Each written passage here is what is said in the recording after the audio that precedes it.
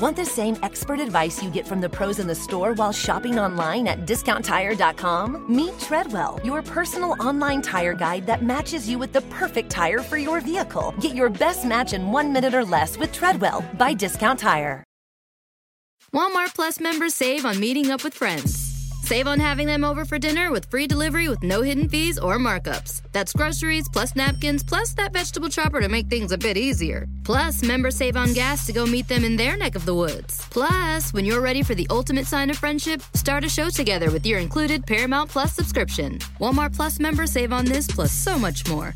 Start a 30-day free trial at walmartplus.com. Paramount Plus Essential Plan only. Separate registration required. See Walmart Plus terms and conditions. As you know, the show does not have a sponsor yet, but we could.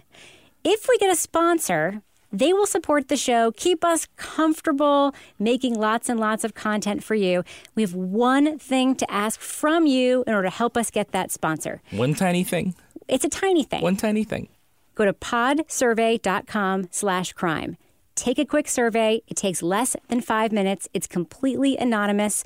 When you're finished, you can enter your email, maybe win an Amazon gift card. They give away one a month. But what's really, really important is that you take the survey because it will tell advertisers that we have listeners. Yeah, and it'll tell them what kind of listeners we have, what kinds of things you want to listen to. You know, we'll show for anything, but, you really don't want us talking about tax preparation. That's not cool. That isn't cool at all. There's so many other great things that we could talk about. Sports betting. Yeah, God love you. Or sex toy catalogs. Speak for yourself. Anyway, you can help us get a sponsor, and it could be a sponsor that you are proud to have us talk about. If you do this quick survey right now, go to podsurvey.com/crime. I hear that only a couple of people who listen to all of these podcasts actually do this survey. I bet we can do a little bit better. Please, please go there right now. podsurvey.com/crime to take the survey. Help us get a sponsor. And you might win a $100 Amazon gift card. With which you could, of course, buy some stuff at Amazon using the link at crimewriterson.com. And speaking of that link, I'd like to hear Toby read some of the items that people bought this week, wouldn't you? I would. Let's roll it.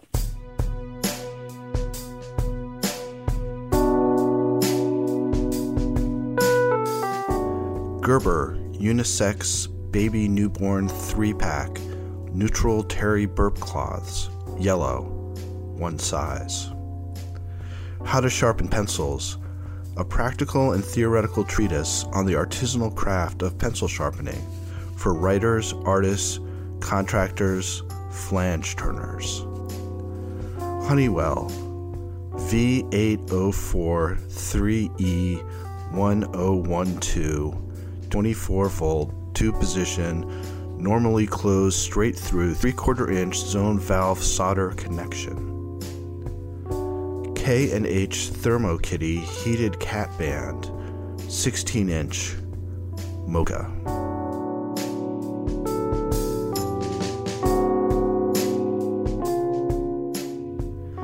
Art of Coloring Disney Frozen, 100 images to inspire creativity and relaxation. Art therapy. The Office. I'm Toby. Men's t-shirt, silver, XL.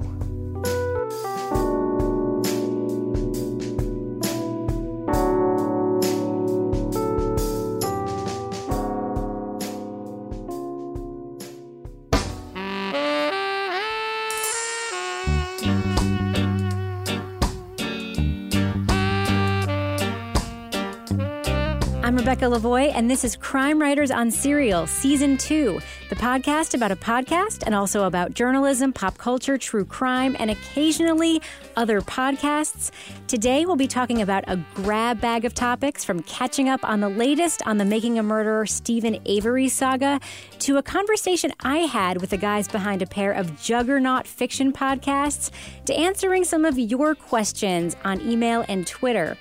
Joining me to do all of that is my true crime co-author and real-life husband, Kevin Flynn. Hello, Kevin. The truth is out there, Rebecca. Also with us is journalist, true crime author, former defense investigator, and licensed private eye, Laura Bricker. Hello, Laura. Good evening. Also joining us is noir novelist and occasional wet blanket, Toby Ball. Hello, Toby.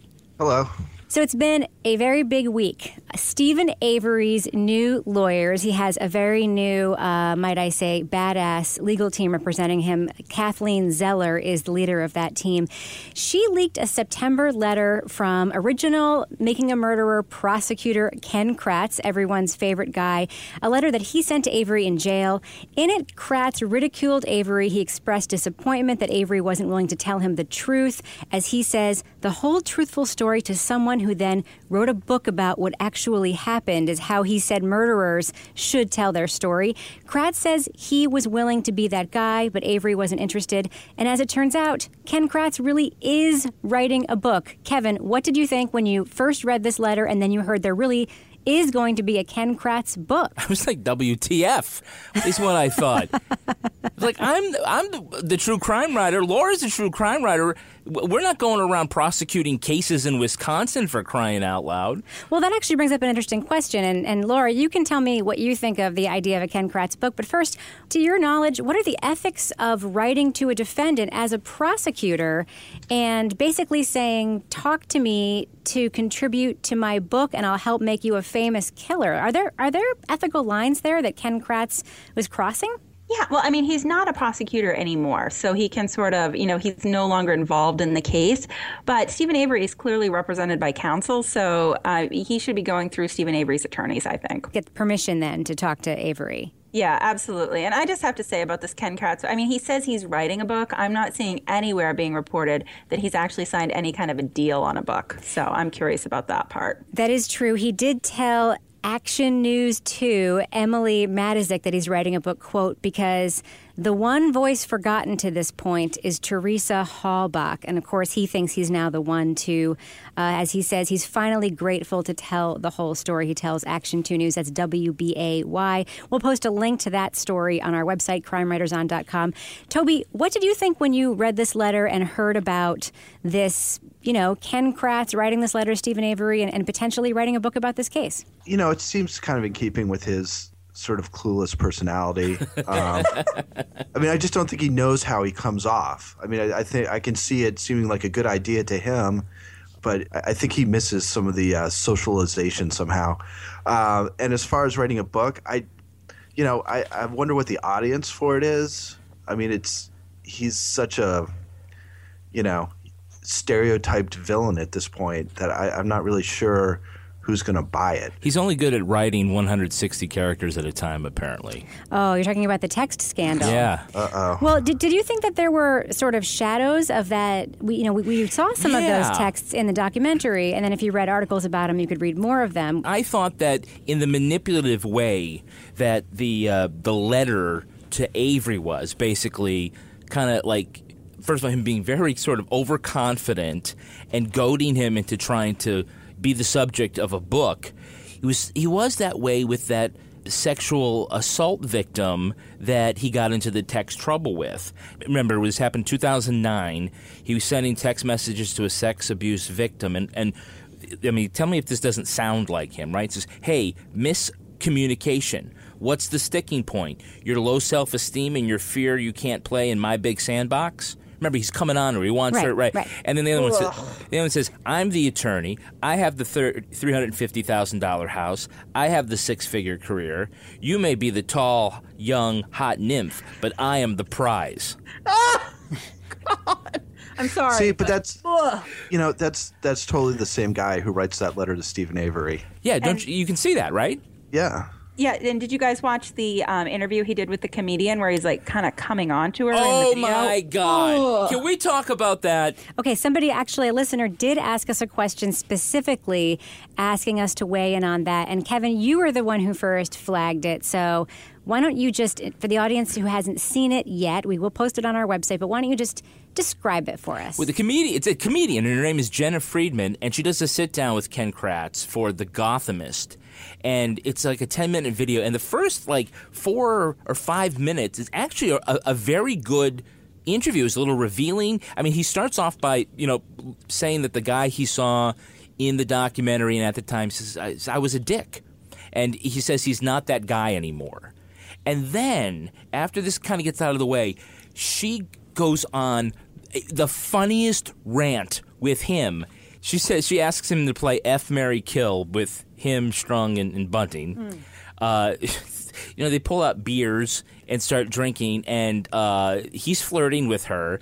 And at the end, she says the only way to figure this out is to ask Teresa, and she pulls out a Ouija board. Oh my God! It was just, and it was just the funniest thing, and he went with it. Funny, but also strange. Like, it strikes me. I mean, I'll be honest. I'm one of these people that when I hear about something that's really uncomfortable, I actually don't. I didn't watch it because I don't like prank calls. I love the idea of prank calls, but I'd rather have them described to me than actually listen to them because it just makes me feel really uncomfortable. And when you described this to me, I just felt so ooky around the whole thing. Was it? Like along the lines of some of the other stuff we've seen him do, was it just like unbecoming for somebody who was actually involved in like a real life murder case to do this? Or it was kind of like, was he duped? It was like a Daily Show interview. It was like that. I don't know. I think he got the joke, but I mean, he wasn't. I don't know if he was in over his head. I don't know. Laura, you watched the video, right? Yeah. I mean, I honestly, as I was sitting there watching it, I couldn't get past his voice, that little voice. And all I could envision as I was watching this is he's like luring her out back and he's like, so, I couldn't listen. The voice is what tips me over, It's creepy. It was really just creepy. To me, the thing that, of the entire thing, the thing that I felt was like kind of most revealing of his like personality was when she first proposes to play Mary F. Kill. He gets this look on his face. He's like, he says something along the lines of, "Oh, you're going to get all sexually excited about Dean Strang." Yeah. This like there's really a twinkle in your eye or something. He said, "Yeah."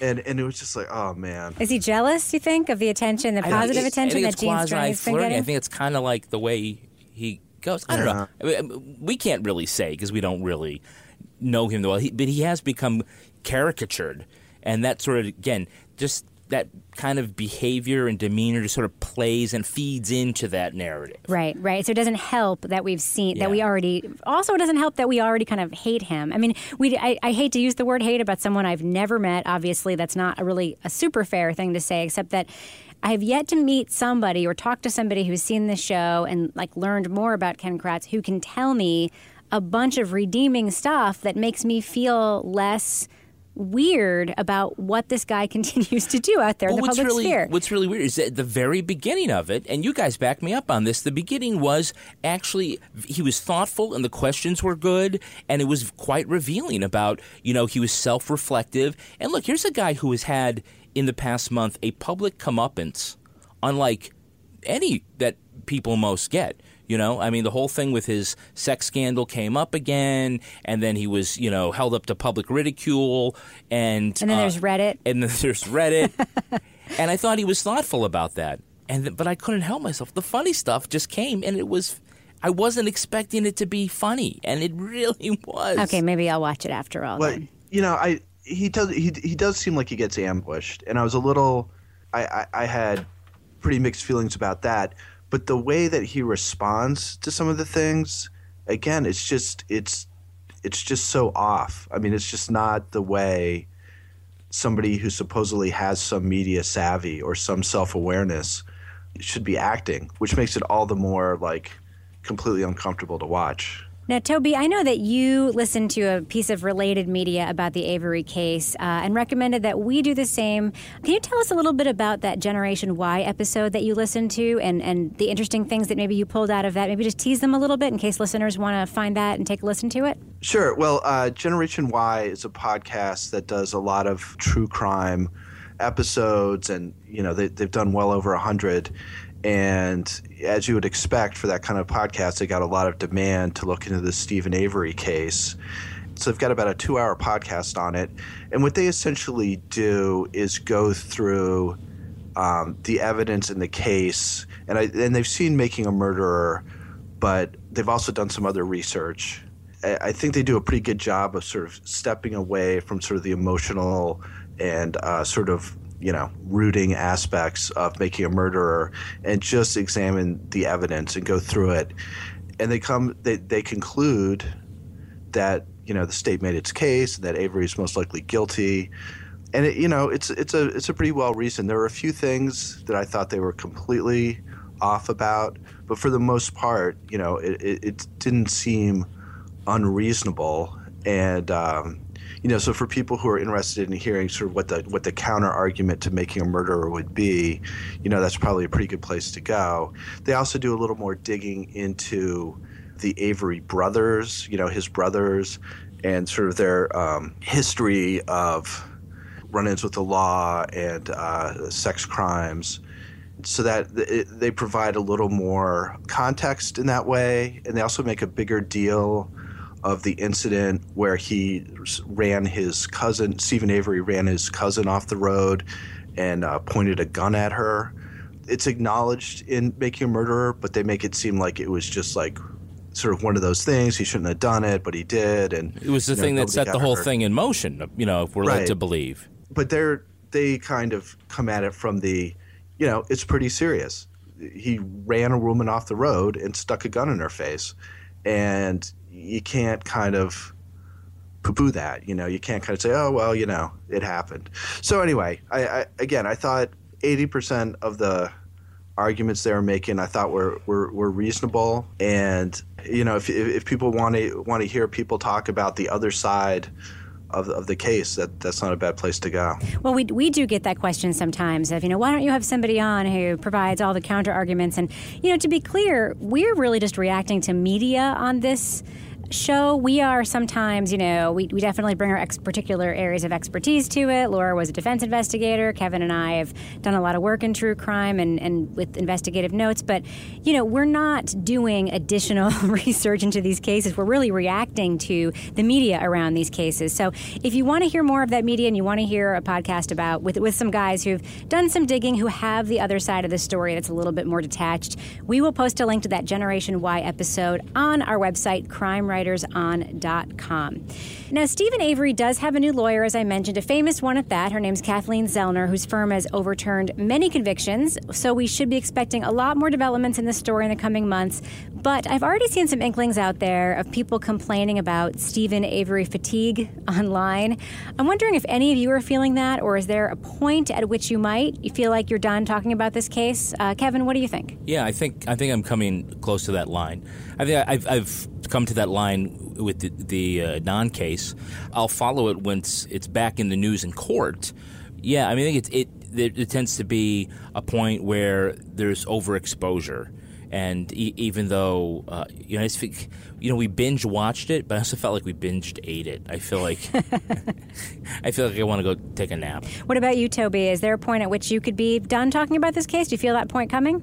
I guess it depends on what people sort of arguing the other side of it come out with. If there's something... What a contrarian response. Yeah, but I'm serious. Like, I don't need to hear any more about how Stephen Avery was set up or, that the Manitowoc County Sheriff's Department is crooked. If there's somebody who's going to come out with some interesting, compelling piece about how that's not the case and it was something else, I would find that interesting. But I think there was this brief, really intense period of interest, and I was caught up in it too.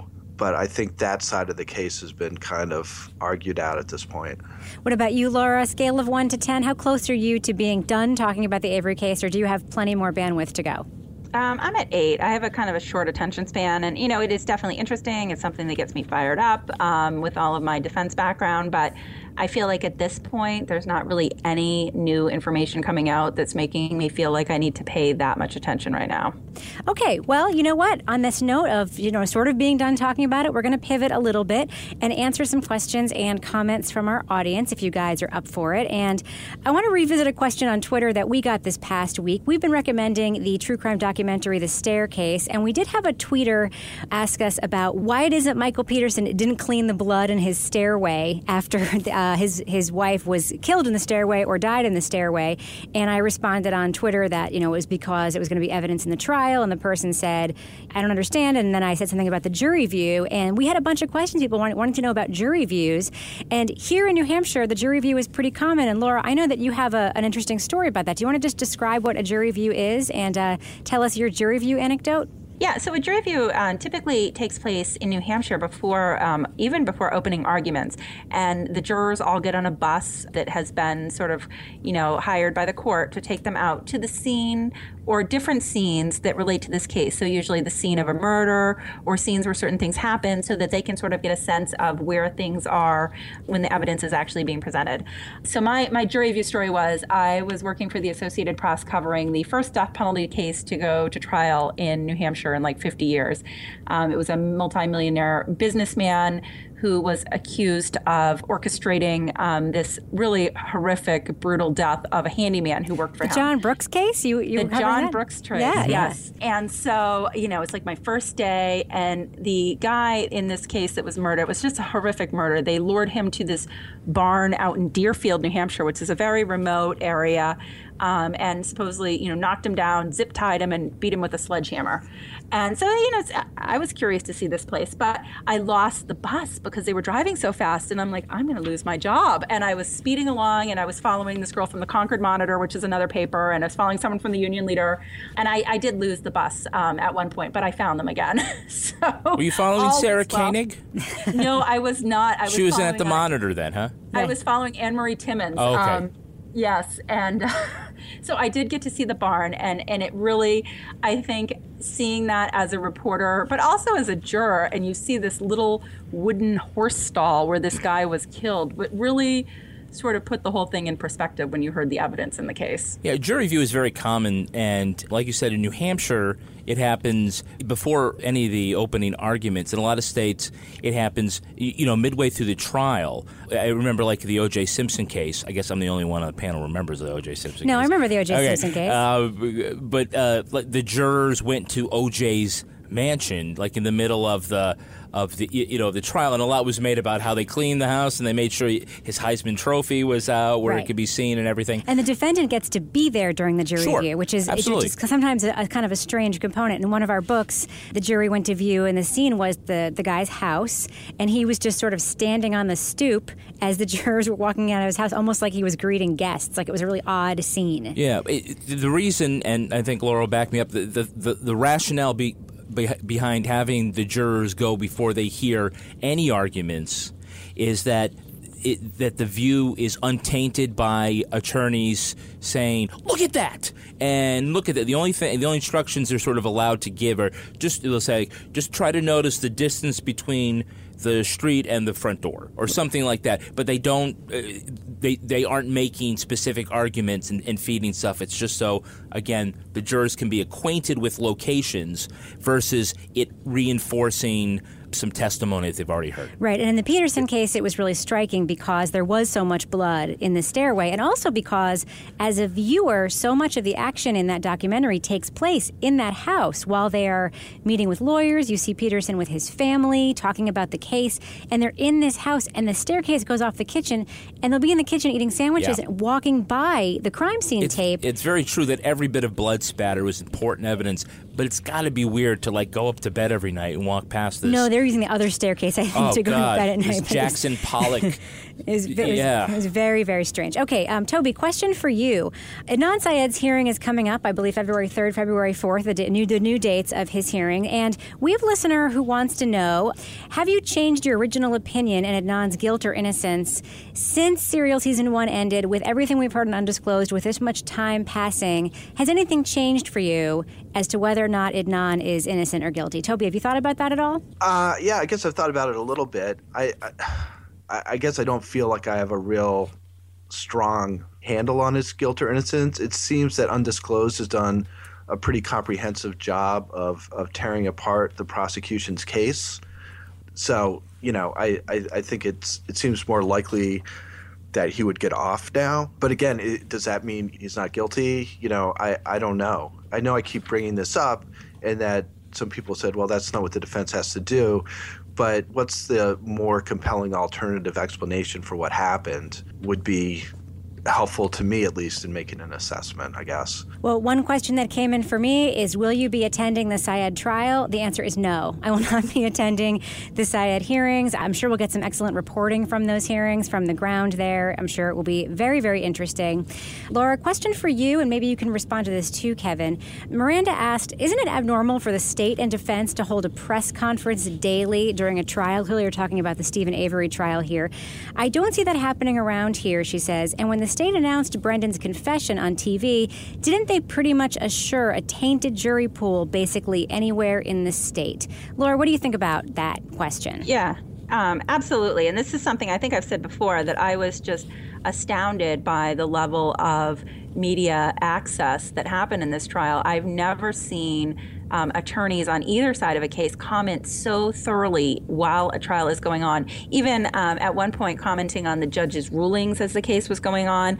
But the initial press conference where Ken Kratz goes through this extremely detailed list of what happened to Teresa Halbach, that is, could come up into question in terms of witnesses that are testifying to things.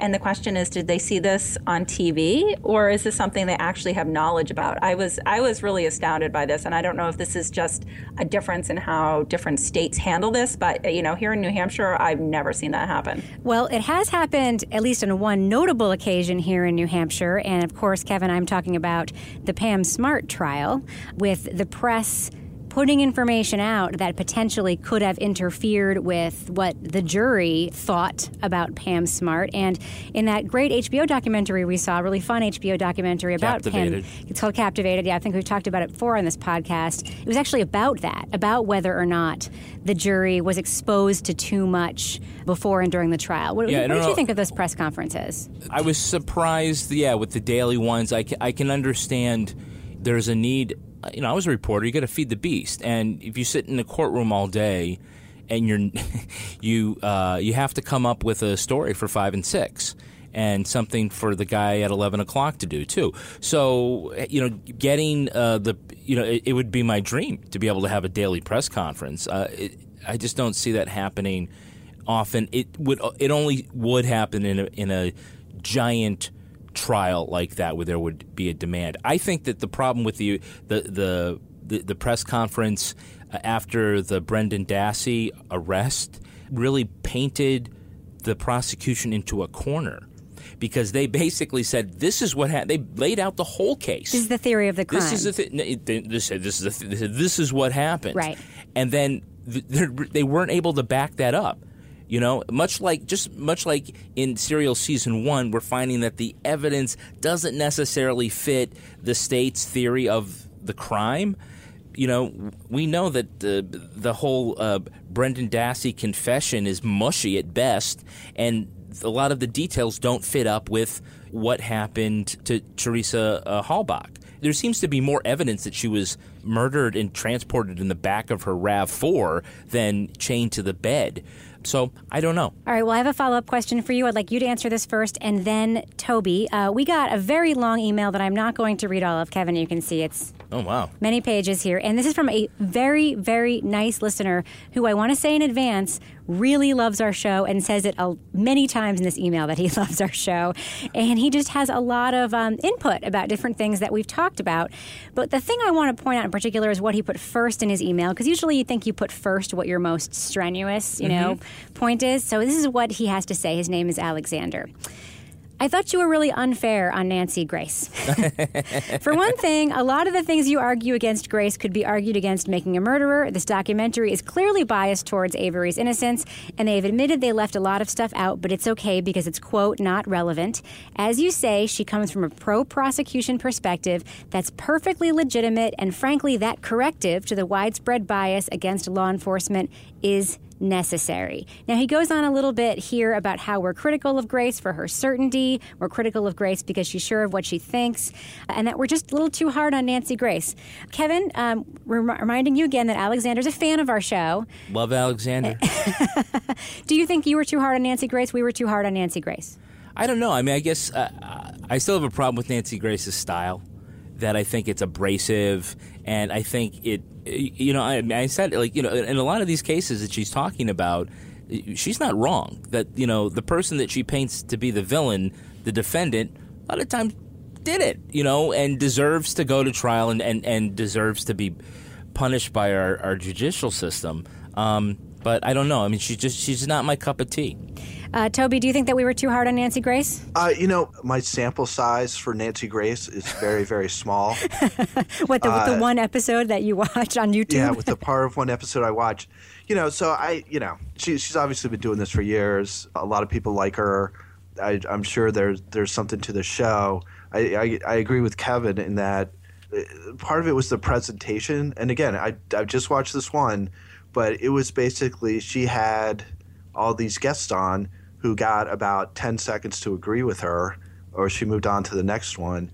Yeah, so probably unfair based on how little I know about her, but that one little clip was some tough watching. I did get some emails this week with some information about Nancy Grace's career as a prosecutor, and that it did not end well. That one of the articles that someone sent me described her as a disgraced former prosecutor, that there were some questions about her ethics when she was in the prosecution. I'm going to look some of that up and post some of that on our website so that you can all read that for yourselves and make your own call. But there is, some, I think, other controversy around Nancy Grace.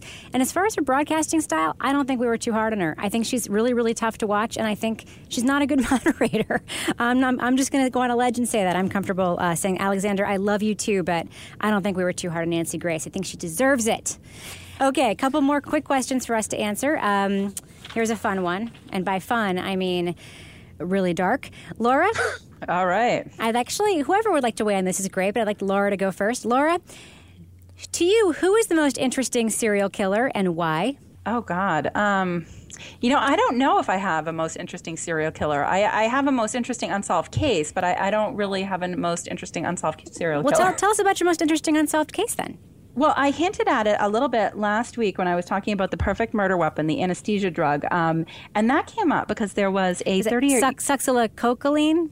They just call it sucks for short because I guess it's just too hard to pronounce. Because it sucks if you get it. It does suck if you get it. So in the doctor world, they just call it sucks. Give me some sucks. So this is a really interesting case that I have followed now. It happened back in 2009, and there was a 38-year-old nurse who lived out here on the New Hampshire seacoast who was found dead in her condo. And the investigation went on for a long time, and finally the Attorney General's office in the state that handles homicide cases ruled it an accidental drug overdose. But people knew that there was something funny about this. She had gone grocery shopping. When they found her, she was, dead in her condo. Her groceries were still on the counter. So it seemed like sort of an odd way for somebody to accidentally overdose before they even put their groceries away. What came out was that she was an acquaintance, and I will leave it at that, with an anesthesiologist that she worked with, a male anesthesiologist. And the police found sucks in his trunk of his car. But as I said last week, you can't trace that in your system. So there were some other anesthesiology, drugs in her system that they attributed her death to. But the fact that this guy had sucks in his car was very interesting. They actually came out and said they're not going to press charges against him. But I have always wondered about this case. That sounds like an interesting case. Toby, do you have a most compelling serial killer and or unsolved true crime? I don't really. Yeah, serial killers are so grim. It's hard for me to get past that. That being said, the movie Zodiac I thought was really good, which was the hunt for the Zodiac killer around San Francisco. With Mark Ruffalo, who was one of my favorite actors, yes. Yeah, so I thought that was really good. But yeah, I'm not like a serial killer aficionado or anything like that.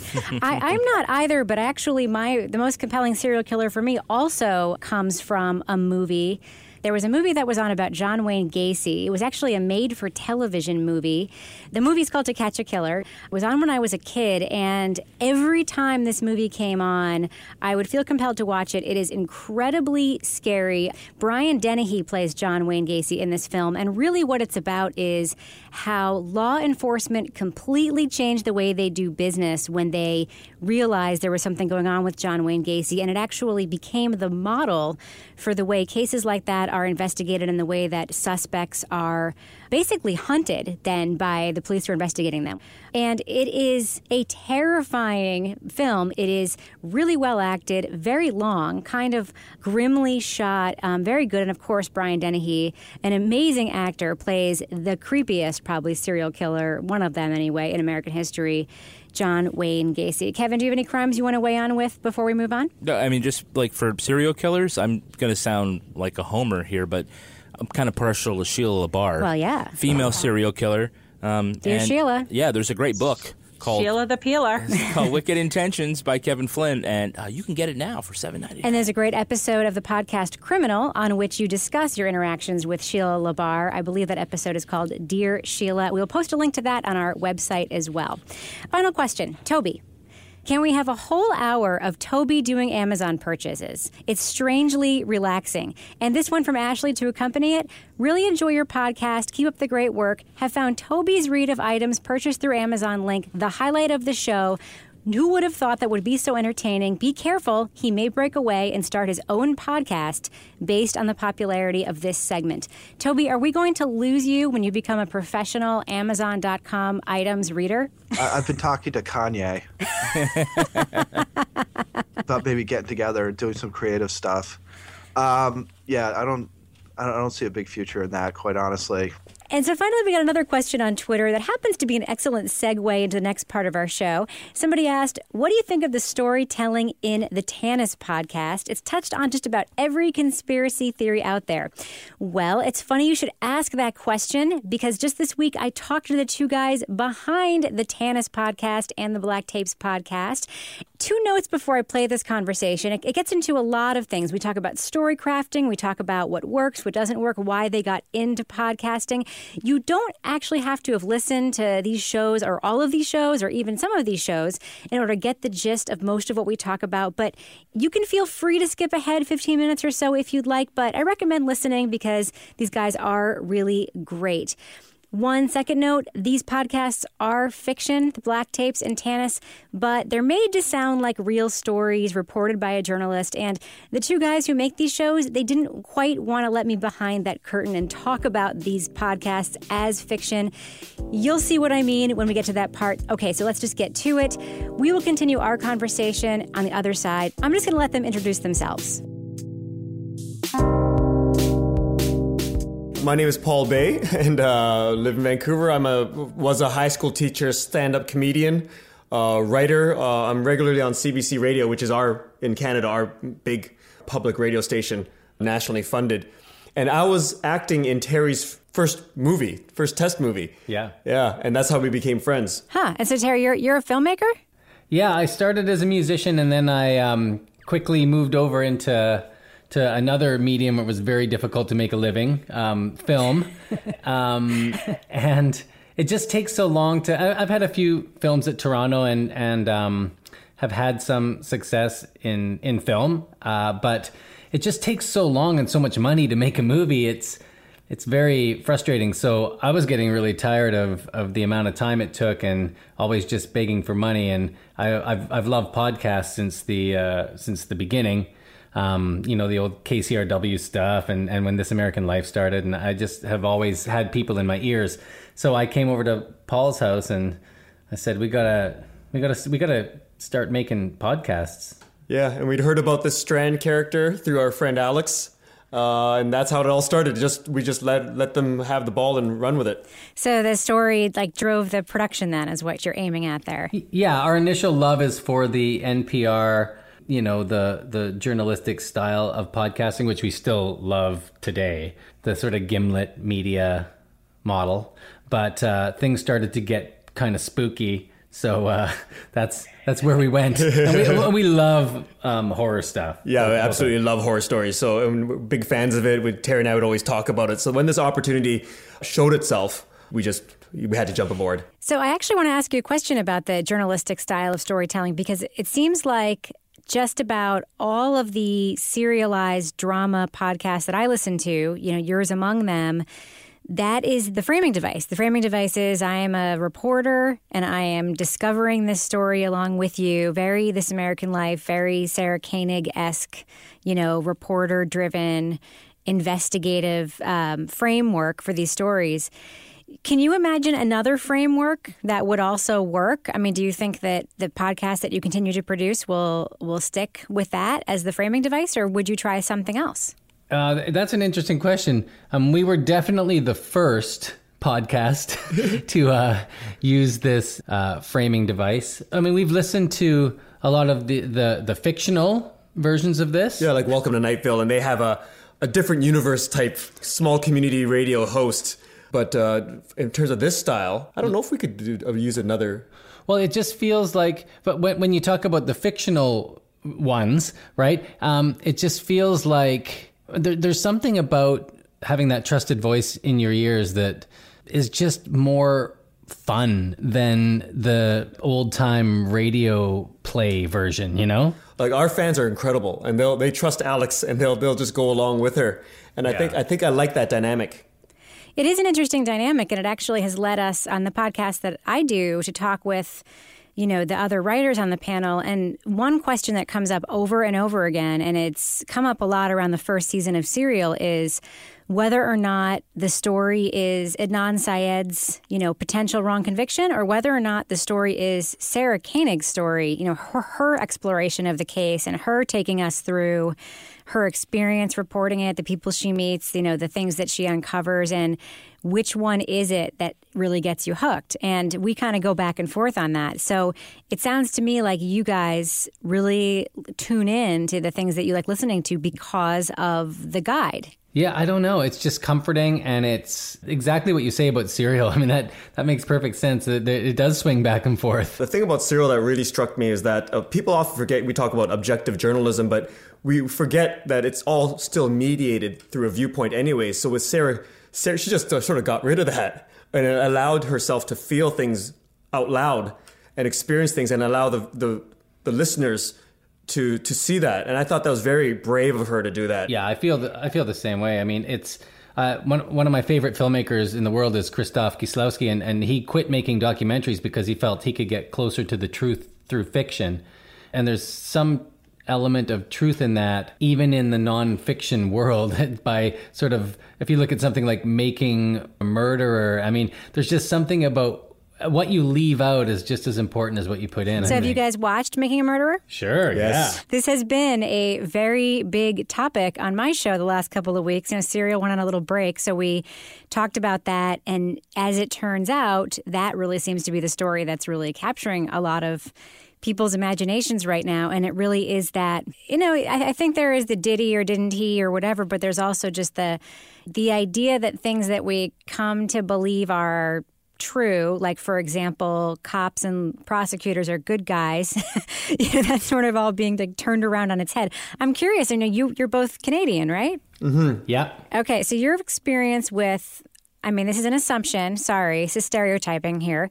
I'm assuming, because I'm a stereotypical American, that your experience with law enforcement and authority is seen through a different lens than the American experience of law enforcement and authority. And I'm wondering, what do you think of the goings-on in Making a Murderer? Is it something that seems completely foreign and crazy as a Canadian, or is it something that you see that kind of stuff happen all the time where you live as well? I've never heard of that happening in Canada, but I don't follow police enforcement stories all the time. But anything approaching that, like even personally, when I lived downtown, downtown Vancouver, I lived in a party building, and we'd have to call the police once in a while, and we would know each other by first name by this point because they're like, "Oh, Paul, you're trying to break up a fight or something." It's every police encounter I've had, and I'm a man of color. It's been very, very positive in Canada. But then again, every time I come to the States, it's also been positive.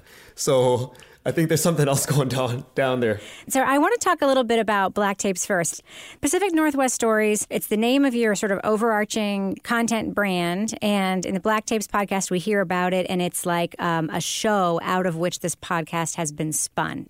I think that there are some things about it that are reminiscent of the X-Files. There's sort of like this longer story, and then there are these sort of standalone stories within the story. Is the idea here that this will be able to go on in perpetuity, or is the hope that Alex will at some point solve the bigger question and that there will be an end to the Black Tapes? Or are there Black Tapes that will continue to be discovered? I think we want Alex to solve the mystery, but we're okay with following her as long as it takes. Yeah. As long as it's interesting. I will say for the record, I don't think she's actually solved a single one of them yet. Yeah, I think that you might be right, but she's still trying. She's pretty pretty dedicated. Yeah. So Alex Regan meets this guy, Dr. Strand, and he's this outsider in his profession. She's looking at, paranormal investigators, and he's a debunker. And, somehow the two of them end up together going on a bunch of adventures, and they always seem to end up in the same place at the same time, which I find very interesting. And there seems to be, and you can correct me if I'm wrong, if I'm overstepping here, but is there like a little bit of a chemistry brewing between the two of those, Alex and Dr. Strand? It's the fringes of a friendship seems to be forming, or I think, but it's really hard to tell because Strand doesn't I haven't really talked to him. I don't think I'll speak too much out of school when I say that we did meet with my cousin Nick about a little bit of creative editing that might be leading in a certain direction. We don't want to get, accused of sensationalizing their relationship, but I don't know. There's a lot of shipping going on between Dr. Strand and Alex Regan online. Well, it sure seems like he's always willing to meet her for coffee or whatever, at any time, no matter how busy he seems to be. And Nick is your cousin. That must be why you guys sound so much alike. I was wondering that. Yeah, we get that all the time. Sometimes it feels like we're the same person almost. So what about the transition from film to podcast making? I know that at least in the credits of Tanis, which, by the way, as a radio producer, I'll tell you, is a beautifully produced show. It's a gorgeous sounding show. It's a well-written show in terms of just the bare prose of the show. The Foley on the show is great. It doesn't have a lot of extraneous, excuse the expression, Limetownish Foley, which was one of my biggest gripes about that podcast was when someone smoked a cigarette, it sounded like they were breathing through an oxygen tank.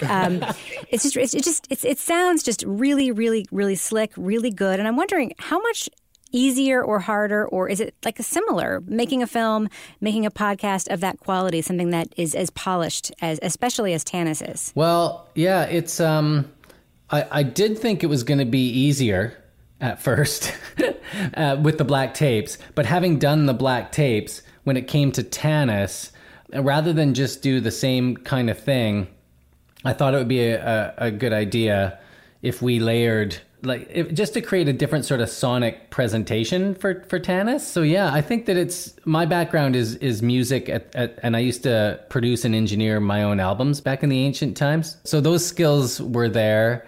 And as far as how much more comparing it to making a film, it's pretty similar because I edit all my films. As someone who edits their own movies, that part of the process is almost exactly the same. And then, of course, podcasts involve production as well, and they involve writing. So the one nice thing is there's less people. Right. and there's no jury to tell me that we need to change something. It's a very streamlined. So that's the really nice thing about it. And that's something like Paul and I, are really excited about is I can click the mouse and it's distributed. Yeah. I mean, I think that is, that's something that I've really been amazed by too, is I'm really accustomed to working with a team. I work in a newsroom now and, everything gets an edit. Everything is a process. And basically I've grown a show from scratch, making all of the decisions pretty much myself, trying things, experimenting. And if people are with you with podcasting, they're really with you. It's not like a TV show where they kind of like tune out. I think the only thing that you can say is, I, again, feel awful because this is so un-Canadian of me. But when I hear other like really popular podcasts that just are bad, it really gives me a tremendous amount of hope about the opportunities and, the idea that somebody can make something and like 1 million people could listen to it. It's really something. Yeah, well, I was a listener of your podcast well before you contacted us or me, whoever it was. Well, it's very nice of you to say. So I want to talk a little bit about Tanis. First of all, I hope you don't mind my saying I'm a little bit confused. There are a lot of people. I could use like an infographic or something to sort of help me sort out who some of the people are. And Nick in particular has a storytelling style where something will happen and you're getting there and then he'll say, I'll come back to that in a bit. And then he does something else and then he comes back to that bit. And then you have to, you really have to kind of remember, who's who and what's going on. And I think that's part of the charm of the show, frankly. It may have sounded like I was going toward insulting the show, but that's one of the reasons why I like it because it's a little bit challenging. Is that how you thought this was going to turn out when you began the Tanis project and Nick began trying to chase down whatever this Tanis thing is? Well, that sort of structural stuff is something that we found along the way. I think that sort of started with the black tapes. That sort of we'll come back to this in a little. It's just I think Nick does it a little more than Alex, and I think it's just a function of the storytelling, like just the way that it seems to flow. Like it's time to go away from this part right now, because it's almost like two plot streams kind of dovetailing and then coming back. I don't know. It's I'm floundering. Tanis is so complicated. No, I realize as you're talking, you're actually what you're describing is you're making this podcast like a film is made. It's sort of scenes that cut between each other. But Nick is narrating and telling you he's cutting a scene instead of it just being that other scene. That's kind of what's happening. Yeah, I think that's absolutely right. And I think that it does come from the film side, as I have a lot of editorial, input there. It's definitely a cinematic set of minds that work on this television for your ears or whatever we're calling it nowadays. One of my favorite things about Tanis is the folding in of other true known stories. The story of the young woman who drowned in the water tank at the top of that Los Angeles hotel. Then we've got a little peek at Charles Manson we got a little peek of him being folded into the story. We've gotten some glimpses of other historical pop cultural moments overlaid with this Tanis legend. Who does all of the research looking back at those stories? Because they do get very rich in detail as Nick is telling them. Yeah, Nick and I both. I mean, it's that's one of the most exciting things about the whole process is learning.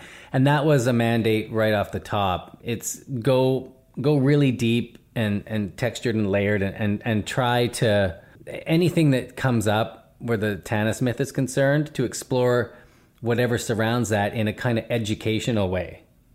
So it doesn't feel like it's just, sort of straight ahead storytelling that you don't have to you look anything up. I mean, I feel like there's a Google component to Tanis where it's enriched by learning about some of the crazy other things that really happen in the world. Paul, I have a question for you. You were an actor, a comedian, right? And a writer too? Yeah. So, hearing that what you've experienced is that there is this phenomenon that podcasts like the ones you're making that can tell complicated stories, that can be like a little more straightforward. I think Black Tapes is a little bit more straightforward than Tanis, for example, but still compelling in that I think it gets real creepy on certain episodes, like really creepy.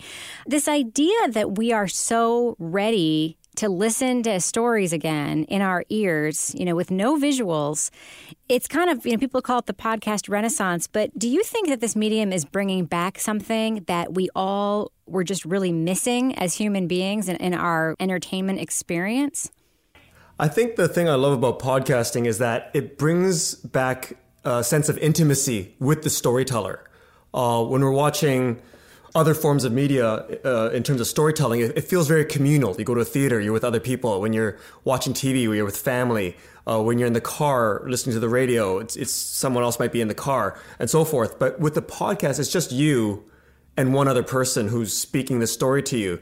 And I think there's something very primal, something very immediate, there's some kind of dynamic going on between you and another person who you'll never meet in your life probably. But you end up trusting that person. And I think there's something within us that likes being told a story by a person sitting right next to us. It's very comforting. Like I think about Tanis. Tanis is this huge cosmic horror. And you can, if you really get into it, you can feel this existential, whether loneliness, isolation. But because Nick is telling me this story, it's not so scary because I'm with this person who's telling me the story. And he's going through with me. So I think podcast is bringing back... It's not introducing so much anything new for me, but bringing back something very basic and maybe essential to us. It is that primary relationship with the storyteller, but there's also, in the world that we live in, there's also a huge sense of sort of community in the way that we sort of have communal experiences today, which is a lot online. But I feel like when I listen to, I don't know, what do I listen to? 99% Invisible. When I finish it, there are millions of people or hundreds of thousands of people who have had the same experience. So it feels like communal as well as individual. I think right now, I used to, on stage when I used to do comedy, because I quit, I used to joke about that loneliness was going to be the next big epidemic. It always bombed, that joke. It's not funny, but I feel like it's really depressing, actually. Yeah. And I feel like, and there's been studies going around saying, talking about generational loneliness. This might be the loneliest generation. I think podcasts tap into something, what Terry was just talking about, this connectedness with other people. Like if we're on Twitter, I see you on Twitter, you see me on Twitter, I see Terry, and you get the sense of fellow listeners sharing the sense of community. And it might just be social media, but there is a sense that there's a strong bond there between fellow listeners. I have a couple more questions about, and I'm going to ask Paul this question because I don't think that Terry will be honest in his answer. He obfuscated a little bit when I asked about Alex and Dr. Strand. Paul, what do you think is going on between Nick and Mere Catnip? I had a little bit of fun. I was teasing Nick because I guess people online have been shipping Mere Catnip and Nick. I haven't met her, so my mind always tends to wander towards shipping rather than non-shipping. All right, so I'm always asking Nick, what are you doing this weekend? Oh, you're busy with anyway. I know he's busy. I know, but I shouldn't say anymore because it's Terry's cousin. And Terry's going to tell him. And what's the ship name that they're using? Oh, Mere Cat Nick. Yeah, Mere Cat Nick. Do Alex and Dr. Strand have a ship name? Yes, Stralix. That's terrible. We just found that recently online. A lot of our fans have been shipping them too. So. Yeah. Way more. So you guys working on any other shows that are in development right now? Yeah. We got a true crime one. We can't talk about it, but as soon as we'll contact you, especially right away, as soon as that one comes out. Way to get specific, guys. Yeah. Well, we thought we'd be launching it pretty quick, but with having two shows on right now, this overlap is surprisingly chaotic. I guess that's a limitation. But anyway, I'm a big fan of your work. I think that you guys are doing a really good thing for the rest of us in the space. And I don't know. I hope that we can stay in touch on social media and stuff. I think you guys are great. No, for sure. Yeah, this is great. I love your show, too. And I promise that what we'll do with you will not be what happened with Maura Murray, where I talked to those two guys, and then we spent the rest of the hour trashing their podcast. All right, that sounds nice. Yeah.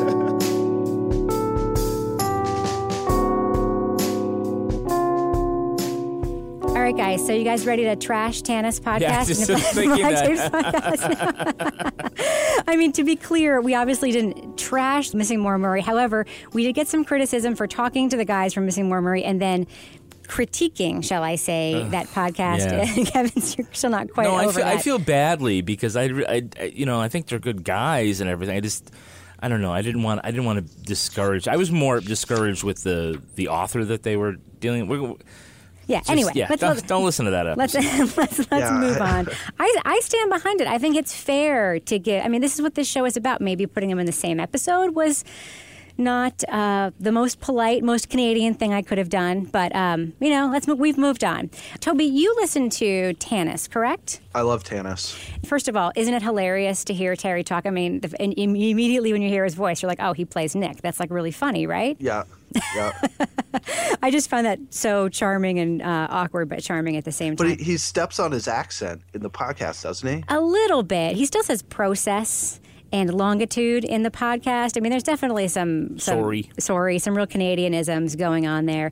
One of the things we heard him talk about in my conversation with them was being able to get closer to the truth through fiction, and how his favorite filmmaker quit making documentaries because, he wanted to be closer to his own feelings and his own emotions. Now, you're a fiction writer. When he said that, did that ring true with you? Yeah, I mean, I think, really good fiction can do that. And I think actually a lot of really good nonfiction does that as well. David Foster Wallace, who a lot of people think is sort of the best nonfiction essayist of the last, 20 years or whatever, his nonfiction essays were largely made up, even beyond just fiction, I think people who sort of write on the edges of nonfiction are certainly willing to play with the exact truth in order to get to something that they feel has sort of more a deeper truth than just the surface. Is that what you like about Tanis, that sort of blending of fiction and nonfiction that they do in the show? Yeah, kind of. I just, I like conspiracy stuff. And this is like the biggest conspiracy there is. It involves everybody and everything's connected, but it's not completely clear how. And I just, it kind of hits my sweet spot for things that I'm interested in. And it's so complicated that if you were to ask me like what happened 2 episodes ago, I don't know if I could give you much of a synopsis. Yeah, I have no idea. But it's just, you just get this feeling that wherever they go, there's like these bits of it are there, and it is kind of ominous. And so anyway, I think it's really good. I love it too, and you heard me tell him that I thought it was really confusing and I felt like I needed an infographic, but to me it's almost like listening to music. Like, it's not even about the story, it's about listening to the delivery of the story. And I don't know, it's one I don't know why I like it so much. I just really, really do. I think they're really onto something there. You said that, and I hadn't really thought about this, and I'm sure people are going to be like, what the hell are you saying? But it seems a little bit like when I try and read Thomas Pynchon, it's like kind of the same thing. It's like if I focus on like all the words, it's just like, man. But if you just kind of read through it and you just kind of let it flow over you, it makes more sense in that way, at least to me. And I think it's kind of like this, where if you really focus on all the details, it's probably a slightly different experience than just sort of going with it. That's very transcendentalist and beat poets of you there, Toby. It was very deep. Yeah, I do my best. So, Laura, a question for you. We heard Terry and Paul talking about the process, as they so adorably called it, of making podcasts and how they're able to instantly distribute it to like hundreds of thousands of people just by hitting a mouse button. And immediately, I sort of have mixed feelings. I'm delighted, of course, that we're able to do the same thing here. But I also am sort of reminded of the big self-publishing glut that we sort of got when self-publishing first became a thing and everybody suddenly had a book, Right. Laura, what do you think, as a trained journalist, as an author who's worked with editors and gone through the process, I'm just going to say it that way from now on, of working through the traditional publishing, methods, what do you think of this idea of this instant distribution model that podcasts has brought about? Is it good? Is it bad? Is it some combination of good and bad for the genre? Yeah, I think it is good and bad, because you think about, when the self-publishing sort of boom was going on and everybody was doing it, Dan Brown, who started his career here in Exeter, where I live, was selling his books out of the trunk of a car when he started. So, as you're looking at all of these people coming onto the market with podcasts, it's kind of the same sort of thing. There's some good, there's some bad, some that are going to rise to the top, some that aren't. And we just sort of have to weed through them. I think there is definitely something to be said, obviously, for working with an editor, working with a team to really go through and fine-tune your work before you release it to make sure you're releasing the best possible product that you can. But at the same time, I guess this sort of opens up the field to let people get in without having to go through the traditional sort of hoops that they would have to. And, if something's bad, I'm just not going to listen to it again. So, though I did get back into Tanis. I didn't like it. Now I do listen to it. And my son's always like, are you listening to that podcast? It doesn't make any sense, Mom. And I listened to it at karate when he's at karate, and there was a big discussion about that. But it is sort of compelling in a way that's difficult to explain, right? It reminds me of I drink Tab, right? Everybody makes fun of me at work for drinking Tab. Or Pabst Blue Ribbon. No, I drink Tab, that soda in the pink can. I didn't know where you were going with that, but go ahead, yeah. And people say, what does it taste like? I'm like, it's not good. I don't like the way it tastes. Just like Pabst Blue Ribbon. But I can't stop drinking it. I love it. It's a brand that I love, but I can tell you objectively, it tastes like salt. It is not good. Tanis is better than Tab, I know, but it's just difficult to explain. And on the self-publishing, we should also mention that The Martian came out at first as a self-published book. And 50 Shades of Grey. And Ready Player One, which is about to be turned, Ernest Cline, which is about to be turned into a huge Steven Spielberg film. Now, Kevin, I know that you're not quite a Tanis listener yet, but you listen to Black Tapes, right? I got you into listening to Black Tapes. Yeah, and I really do like the Black Tapes, and there's a couple of things here. One, you're right. It is like the X-Files in the structure, which makes it great because it can go in all sorts of different directions. It's a device used to sort of carry through, this mythology. I'll say on the macro level, the writing is great. I mean, it's got this very intricate, continuing plot that's interwoven. The stories, a couple of the standalone stories are really scary. Really scary, right? Yeah, it's great. And the production value on those moments that are supposed to be spooky are so lovingly crafted. Like when, there's the, and then it got dark and the eyes came out and the ethereal noises and the bass, the sound design is just really, really great. There's so many layers going on there. I really like that. If I had some loving criticism, it's okay to give loving criticism because I really don't want. Yeah, because I'm not mean because I love these guys. I really do. I would say on the micro level, the writing, it could be more refined. I mean, the dialogue and stuff is like. Stilted? Yeah. I think they really could take a cue from two places. One is Law and Order. My favorite show of all time. And The X-Files, actually. Your favorite show of all time. Yeah, because, there's a lot of, well, come in. And, are you enjoying your coffee? And then what is a podcast? What is a podcast? There's that running joke. If you look at every scene from Law and Order, when the cops are interviewing somebody about a murder, they don't stop doing what they're doing. I mean, I know it's New York, but it's like, oh, no, I still have to carry these bags over here. I don't know what she was the other night, but, because they just, boom, get in it, boom, boom, boom, and it moves right along. We also don't get the scene where they knock on the door and then walk in and have to introduce themselves. Right. They just skip over that and get right to the scene. It moves it right along. And what I think they learned from the X-Files is where you have two characters that are talking about incredible things. And it's also, Mulder and Scully were these really great defined characters, so you knew sort of the tone of how they talked to one another. But it wasn't a lot of, what do you mean? I don't get that. Repeat yourself about this. They just, there was the one who was the skeptic and there was the one who was the true believer. And Dr. Strand is sort of the negative true believer or whatever. Dr. Strand, by the way, sounds like a stone fox to me. You think he's a stone fox? Yeah. So I would just say, like, in the scripts, like, Alex shouldn't have any dialogue that's one word anymore. It's like, and so I saw a boy. A boy?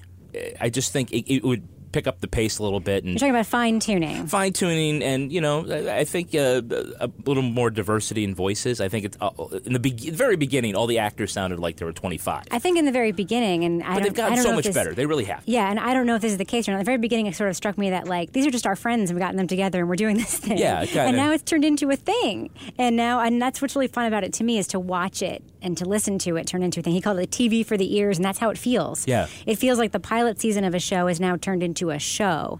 And I think about when I hear your criticisms, I just think about basic radio writing, which is different than scene writing on film.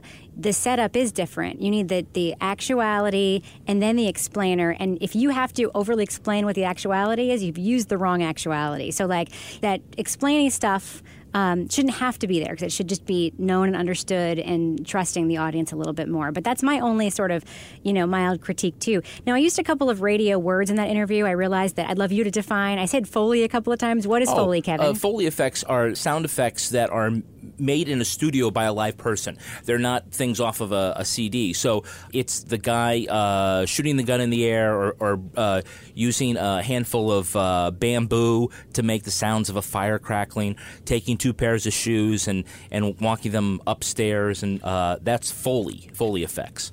I think the best Foley-affected podcast I've ever heard was The Message. Yeah, and I know exactly Go ahead. Yeah, that Panoply podcast is actually a promotional podcast paid for by GE, believe it or not, but it's actually really well done and a very clever podcast that came out a couple of months ago. And the way the Foley is done in that show is the background stuff really sounds like background stuff, and it's people are a little bit off mic when they're supposed to be off mic. Yeah, like you picked out Limetown.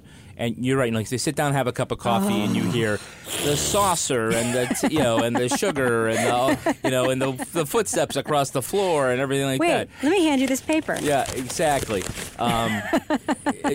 just kind of go overboard. In The Message, there was this one tiny thing. They had this in the first episode. There's a meeting around a conference table, and they're about to wrap up, and you hear the squeak of a chair. The tiniest, it wasn't that. It said to me, I think these actors put microphones around a conference chair, and they did it there, and that's why it sounds so realistic.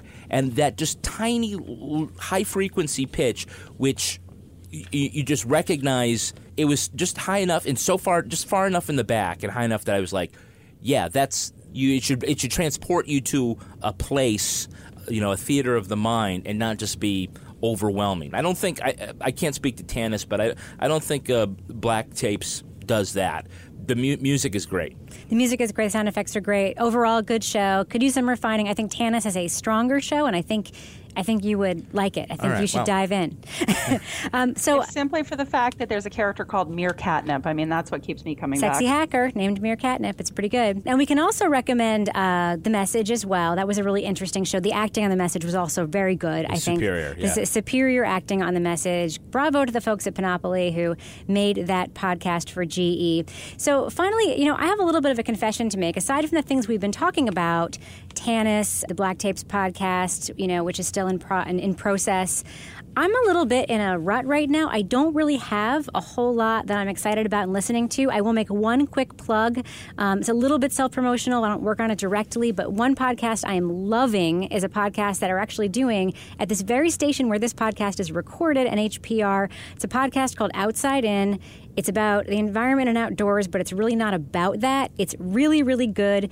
I recommend Outside In, but again, I've heard all of those episodes, and I have nothing right now. Nothing to look forward to, nothing to turn on, nothing to watch, to read. I would love to get a couple recommendations from each of you about what you might be enjoying right now, and then maybe we could link to them on our website, and our listeners could also be privy to your entertainment preferences.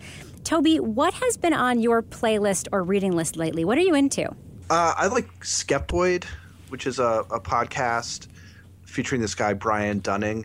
And they're usually like 15 to 20 minutes, and they'll take some mystery. There's like a lot of UFO stuff, but there's also, missing people and pseudoscience and all this stuff. And he kind of spends 15 or 20 minutes from a skeptical viewpoint, sort of debunking or explaining, or in a couple cases not, the mystery around it. Sounds a little bit like the Black Tapes, but like real life and from the Dr. Strand / Toby Ball skeptical point of view. Yeah. No, it's definitely, I've got a similar kind of outlook towards that stuff, I think, that they do. Toby, what else is on your watch, play, listen list right now? Well, I just finished a book, actually, that I thought was pretty good. It is called Unbecoming by Rebecca Sherm. I guess I would call it like a literary suspense novel. It's well written. I think the hard thing for these is always how they end, and she does a good job with that. I thought it was pretty atmospheric, and it was a good read. All right, Laura, what about you? Are you listening or watching or reading anything right now that our listeners and I, most importantly and most selfishly, should know about and dive into? I think so. So I have been kind of on a Netflix binge because, it's hard to get control of the TV in my house. So if I get into something I really like, I can always watch it on my iPad on Netflix. So one that I just finished this week that I really liked was River. And it's a BBC series. And like all these British series, there's only like 6 episodes in a season, which I always find kind of frustrating when I start to get into something. And what I loved about this, the main character is Detective John River and his partner Stevie. And I don't want to give away, it's hard because I don't want to give away spoilers, but there's a huge mental health component because basically what you're going to find out in the first episode is that River sees dead people. And part of the series is really delving into his mental health and why this is happening. And what was really great about this was the mystery that happens has a very satisfying ending at the conclusion of 6 episodes. And this guy who plays River, Stellan Skarsgård, has the best face and facial expressions through this series. And then the other thing that I really binged on Netflix was Bloodline. And I know I'm probably late to the game on this because it came out last year. This was one of those Netflix series that they made specifically for Netflix.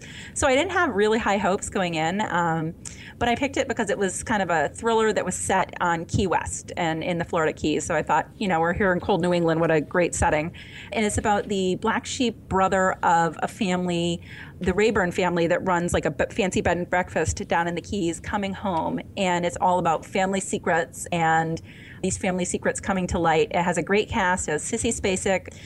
Her son is Kyle Chandler, who was Friday Night Lights fame there. He was the coach.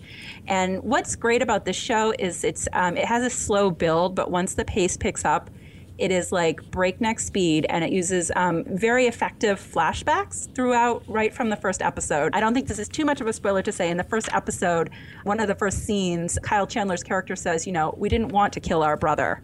So you really, it's good. Yeah. But you got to go with Kyle Chandler. I'm sure if he killed his brother, he had a good reason, because he's Kyle Chandler. He had a good reason. I mean, I was up until 1 a.m, and everyone who knows me knows I go to bed at like 9 o'clock, so it's good. All right, Kevin, it's time to get your pop culture recommendations. What have you been listening to, watching, reading that I should join you in consuming? You should join me and watch the short run of the new X-Files episodes, because it just brought back to me what a fantastic show that was. And we mentioned it a couple of times here, but I just remember it being the first thing I had seen on television, network television, that was actually scary. And in a very entertaining way, not slasher or whatever. And it was derivative of a couple of other kinds of the anthology shows like The Twilight Zone or Night Stalker, but it was in its own different way. I just remember it being like having the most fantastic mythology that it built around aliens and abductions and the black oil and the syndicate, and I was probably never as crushed by a jump the shark moment as after they came back from the summer where they had the movie and then jumped into the next one and then killed off all the bad guys in the very first episode of the season. I'm like, they just built all these years building to this crescendo, and now they've killed everybody. But when the show came on after the NFC Championship, 20 minutes late, and it was just the old X-Files theme, I was just like, wow, I remember there were so many great episodes. There was the Monster of the Week episodes, and there were the mythology episodes. So the ones that I've seen so far, I really like it. It's got a lot of that flavor. Mulder and Scully are back. Sit down with me. Let's watch it. It's like going home. It is. It's really nice. I know Toby's an X-Files fan. Yeah. No, they've been good. All right. Well, I'm in. I'll watch the X-Files with you, Kevin. If you promise that if Battlestar Galactica ever comes back, you will watch that with me. Oh, I'm down. I'm down, Starbuck. Okay. Now it's time to move on. Watch that fracking show with me, will ya? Now it is time to move on to my favorite part of this podcast, a little something I like to call the crime of the week. This week, the NFL revealed an investigation has been ongoing into allegations that Broncos quarterback Peyton Manning has been using performance-enhancing human growth hormones. Al Jazeera America reported a lab shipped the HGH to his wife, implying they were really for Manning, but the report's only source has since recanted his statements. Nevertheless, the NFL's pursuit of Manning once again casts a pall over the Super Bowl as the league looks into whether or not a future Hall of Famer and the game's star attraction is a big old cheater. So here's my question. Since 1983, 333 players have been suspended for using performance-enhancing drugs, and today's football, it's not even news anymore. So is there a double standard in the court of public opinion that works against star players? Or is it fair to judge them based on other star athletes who have revealed to be cheaters who cheat? Unfair or fair to judge Peyton Manning harshly and make him a cover story every single day between now and the Super Bowl? Kevin, I'm throwing it to you. Now, you think because I'm the Tom Brady fan, I'm gonna crap all over Peyton Manning, huh? No, I think you're going to say that Peyton Manning isn't being treated as unfairly as Tom Brady was treated. Oh, maybe I'll say that. Well, first, I actually think that the allegations against Peyton Manning probably don't hold up. In fact, even if they did, we don't know when in 2011 he allegedly started taking HGH, because it wasn't until midway through 2011 it was a banned substance in the NFL. He might have been taking it and it wasn't against the rules. I will note that, last year, again, it's the same situation. You've got the two best of all time quarterbacks, each of them going to the Super Bowl. In the 2 weeks going before that, you have this story about this investigation calling into the integrity not only of the player but of the game. Last year, this was the lead story on 3 television networks at 6:30. And I noticed on this story on NBC this week, 20 minutes into the show. I mean, it just is, I don't know. So you think there's a double standard against Tom Brady, but not necessarily against our athletes? I think it probably has to do, when it's Alex Rodriguez, same thing. Yeah. He gets, I think it has something to do with whether you like the personality or not. I don't know why Tom, other than the fact that he wins all the time, and he's married to a supermodel. And the Patriots are cheating cheaters who cheat in the past as well. Okay, anyway, so Toby, do you think that there's a double standard when it comes to the media's pursuit of these star athletes? We're going to talk about this more when we get home, Rebecca. Do you think that there's a double standard when it comes to media coverage of star athletes and suspicions, allegations, investigations, and they're sort of brought to the front burner? Is there a double standard there? There clearly is a double standard. Brady, Manning, Alex Rodriguez, all these guys are household names. Lance Armstrong. So when something happens to them, Lance Armstrong,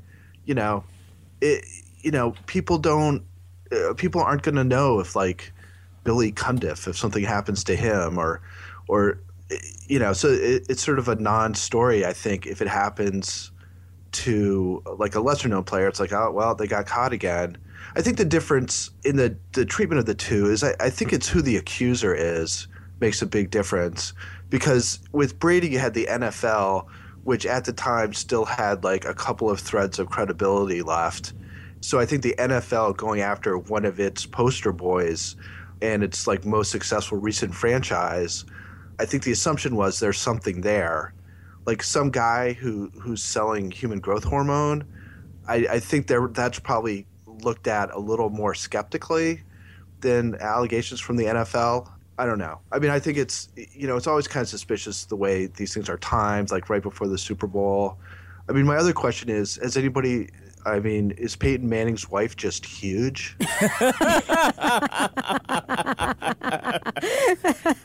That's how he hurt his neck. She snapped it on him. Laura, do you even know what we're talking about in this crime of the week anymore? I feel awful saying I don't care. I don't follow sports. I make snacks. I could care less. My question is just, as I'm hearing you talk about this, what has happened to professional sports that our athletes feel that they have to do this kind of enhancement? I mean, I think that might be the real question here. Aside from that, I really don't care. I have long held the opinion that let them cheat. Maybe we should just have the juiced Olympics. Just let everybody take every doping thing, blood doping, HGH, anything they want. Let them go out there, and we will basically watch the X-Men and the Super Bowl. Why not? It'd be like the real Space Jam. We should probably end it on that note, I'm thinking. Yeah, I think so. Okay, so Toby, if our listeners want to find you on Twitter and ask you more compelling questions, how can they reach you there? At TobyBallNH. Laura, if our listeners want to tweet to you, how can they find you on Twitter? At Lara Bricker, and it's Lara. And Kevin, would you be interested in tweeting with some of our listeners? Of course, I always am, at Kevin P. Flynn. And if you want to send me a tweet, you can find me at Reb Lavoie. Our little show is also on Twitter, at Crime Writers On. So if you've got questions you'd like us to answer, tweet us or leave a comment on our Facebook page. Just go to Facebook and search for Crime Writers On Serial. You can also send an email with your questions or even a voice memo to crimewriterson@gmail.com. And if you love the show, please leave a review for us on iTunes. It helps keep us on the charts so other people can find us and listen to us as well. Our theme music was performed by the New York Ska Jazz Ensemble and used with their permission, and this show was recorded in the studios at New Hampshire Public Radio. You can find out more about all the crime writers at our website, crimewriterson.com. While you're there, do some shopping with our Amazon link, check out our Buy Our Books page, or make a PayPal or Square donation to support the show. On behalf of all the crime writers, thank you so much for listening. We will catch you later.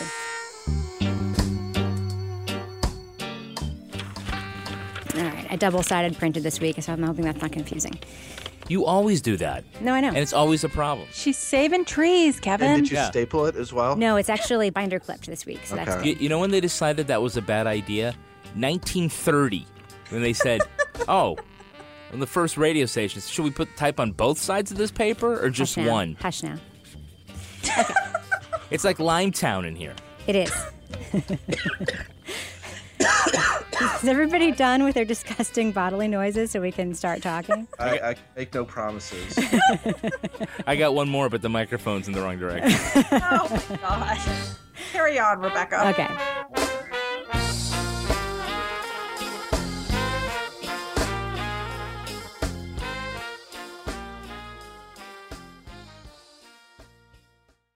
Walmart Plus members save on meeting up with friends.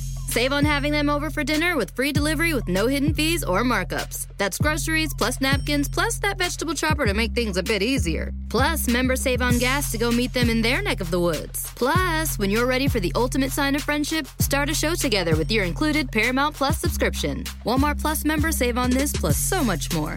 Start a 30-day free trial at walmartplus.com. Paramount Plus Essential Plan only. Separate registration required. See Walmart Plus terms and conditions.